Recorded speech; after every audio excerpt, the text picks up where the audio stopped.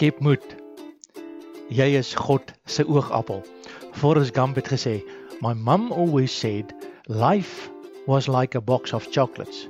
You never know what you're gonna get.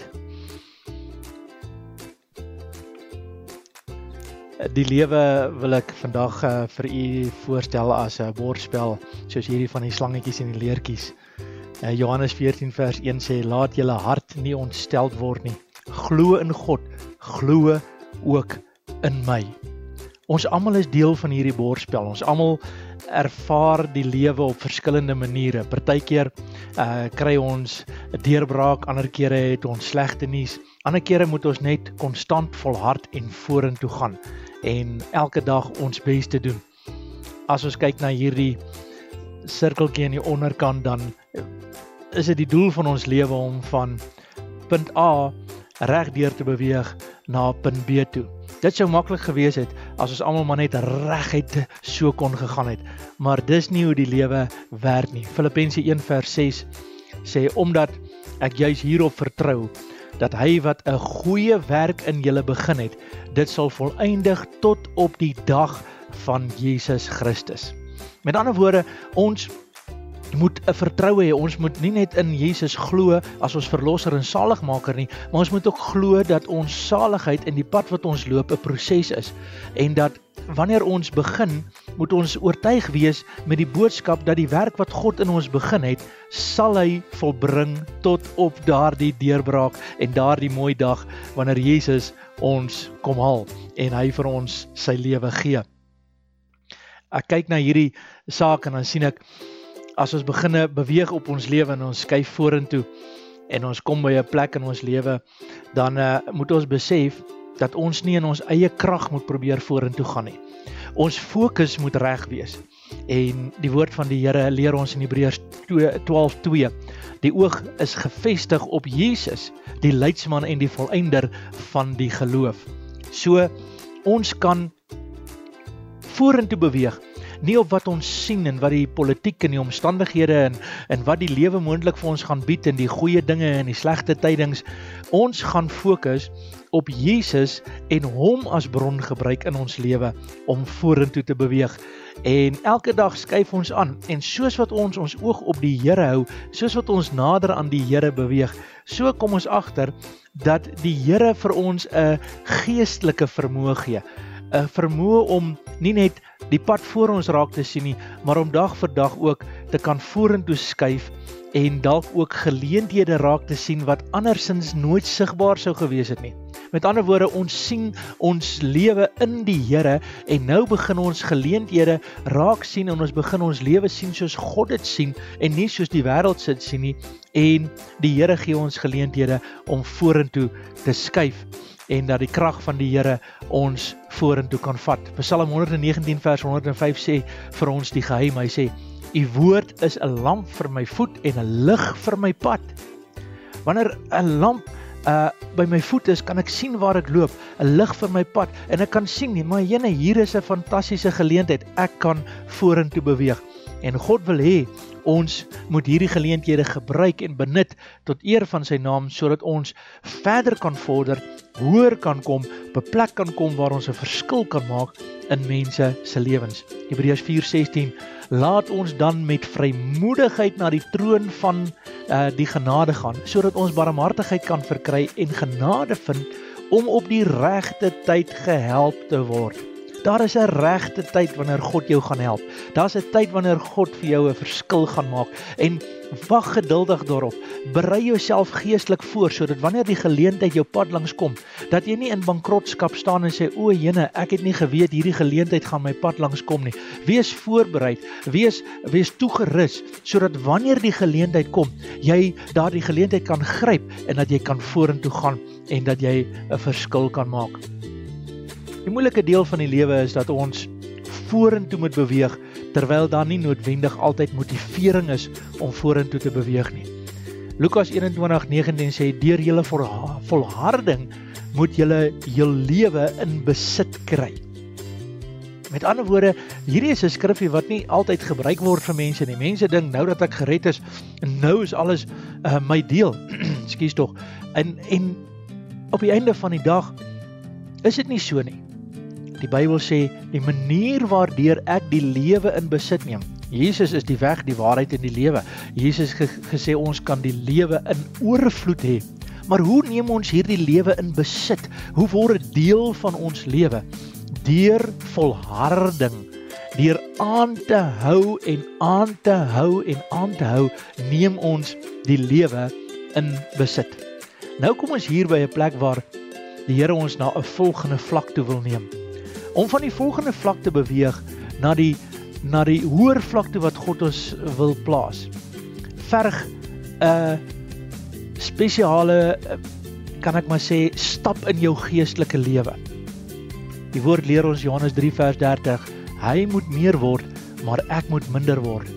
Hier is die geheim van ware Christendom. Hoe nader ek kom aan die doelwit wat God vir my instoor het, hoe minder is daar van myself. Ek sterf letterlik soos wat ek nader aan die Here beweeg. Daardie sterf beteken nie ek is magteloos en ek kom nêrens nie. Ek sterf vir die belange wat ek gehad het en ek ontdek die wonderlike dinge wat God vir my instoor het en ek begin meer en meer van Christus in my lewe kry. Dit is wat die volgende vlak van jou verwag. God leer ons op die volgende vlak om dan ook vir ons eie ek te sterf, vir ons eie belange en so onsself uit te giet sodat ons ander mense se laste in lewe kan ligter maak. Nou as ons verder beweeg in die lewe, is daar ook uitdagings. As ons beweeg in die lewe, kom daar dinge en ons moet bewus wees van die vyand. Die vyand is iemand wat altyd probeer om 'n mens af te breek. Hy stuur partykeer stryk, hy sê woorde, hy kraak jou af, hy is negatief, daar vind iets plaas in jou lewe en jy voel dat hierdie ding gaan jou insluk. Woord van die Here leer ons as kinders van die Here, Romeine 12 vers 21, laat jou nie deur die kwaad oorwin nie, maar oorwin die kwaad deur die goeie. Daar is niemand van ons wat nie al beleef het dat ons ingesluk was deur 'n sekere situasie nie. Ergens in ons Christelike pad het ons gekom op 'n plek waar ons net 'n fout gemaak het en ons het in 'n verkeerde rigting begine beweeg. Nou sê die woord van die Here, moenie kwaad met kwaad vergeld nie, moenie verder in die kwaad ingaan nie, maar laat die kwaad oorwin word deur die goeie. En ons moet besef dat every level got its devil. En soms is ons nie opgewasse om hierdie vyand raak te sien nie. Partykeer is die vyand so geklee in die vorm van reg dat ons nie die verkeerd raak sien nie. En partykeer val ons vir daardie stryk van die vyand en dan verloor ons posisie. Ons verloor ons ervaring, ons verloor ons geestelike groei. Ons verloor daardie intimiteit wat ons voorheen dalk gehad het. Maar hier's goeie nuus. Paulus leer vir ons. Hy sê maar een ding in Filippense 3:14. Ek vergeet die dinge wat agter is en strek my uit na wat voor is en jaag na die doel om die prys te verkry. So, as die vyand jou gesluk het, as daar iets gebeur het, bely dit, laat dit staan en beweeg vorentoe. God is weer daar. Onthou die belofte by stap 1, dat die Here die werk wat hy in jou begin het sal volbring. Skryf weer die toets, begin weer, leer en ontdek dat daar is vyande van die kruis. Daar is vyande wat jy probeer aftrek van die werk van die Here af. God wil hê dat ons moet groei. Maar die vyand is 'n slinkse persoon en hy probeer altyd mense 'n rad voor die oë draai. En een van die grootste leuns wat die vyand vertel, is dat die lewe is eenvoudig 'n eenvoudige opstyg en daar is niks wat verkeerd gaan nie. Alles is net maklik, 1, 2, 3 en dan is ons bo. Dit is nie wat gebeur nie. Hoor wat sê die vyand. Die duiwel sê hier in Johannes 8 vers 44, praat die woord van hom. Hy was 'n mensemoordenaar van die begin af en staan nie in die waarheid nie, omdat daar in hom geen waarheid is nie. Daar is geen waarheid in die feit dat almal net eenvoudig styg nie. Partymal sien 'n mens, ja, maar kyk hoe gaan dit met daardie mense. Hulle doen dinge verkeerd, maar dit gaan met hulle altyd goed. Moenie so seker daarvan wees nie. Kom ek oortuig jou dat elke een van ons het uitdagings. Partykeer kyk ons net op verskillende plekke, maar ons het wel uitdagings. Die realiteit van die verhaal is meer soos hierdie prentjie wat ons nou hier sing.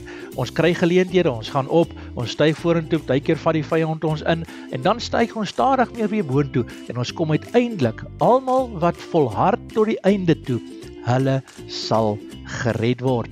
As ons kyk by Openbaring 12 vers 11, hy sê, en hulle het hom oorwin. Wie is daar die hom? Die vyand, die slang, die duiwel, wat van die begin af 'n leienaar is. Hulle het hom oorwin deur die bloed van die lam en die woord van hulle getuienis, en hulle het tot die dood toe hulle lewe nie lief gehad nie. Ek wil jou aanmoedig vandag, maak 'n besluit. Dit maak nie saak wat die lewe na jou kant toe gooi nie, of dit uitdagings is, of dit siekte, of dit pyn is, of wat ook al dit is. Jy gaan wen. Jy gaan wen. Jy gaan dit maak. En my laaste woord vir jou is Romeine 16 vers 20. Hy sê, en die God van vrede sal die Satan spoedig onder julle voete verbrysel. Die genade van ons Here Jesus Christus sy met julle almal. Die Here het 'n plan vir jou, die Here het vrede vir jou en 'n oorwinning vir jou. Vader, ek bid dat elke persoon wat na hierdie boodskap luister, sal bewus word dat ons het almal uitdagings, ons het almal dinge wat ons moet aanpak, en dat ons gereed en toegerus kan wees met die wete, dat U deur die Heilige Gees ons die geleentheid gee om vorentoe te gaan en oorwinnings te bereik, wat ons nooit in onsself sou kon bereik het nie. Here, ons sê dankie vir U liefde, dankie vir die kruis, dankie dat U vir ons 'n plek gaan maak het, sodat ons kan hoop hê om vorentoe te kan gaan, en dat ons in hierdie lewe meer as oorwinnaars kan wees. Ek seën elkeen in Jesus se naam. God bless you.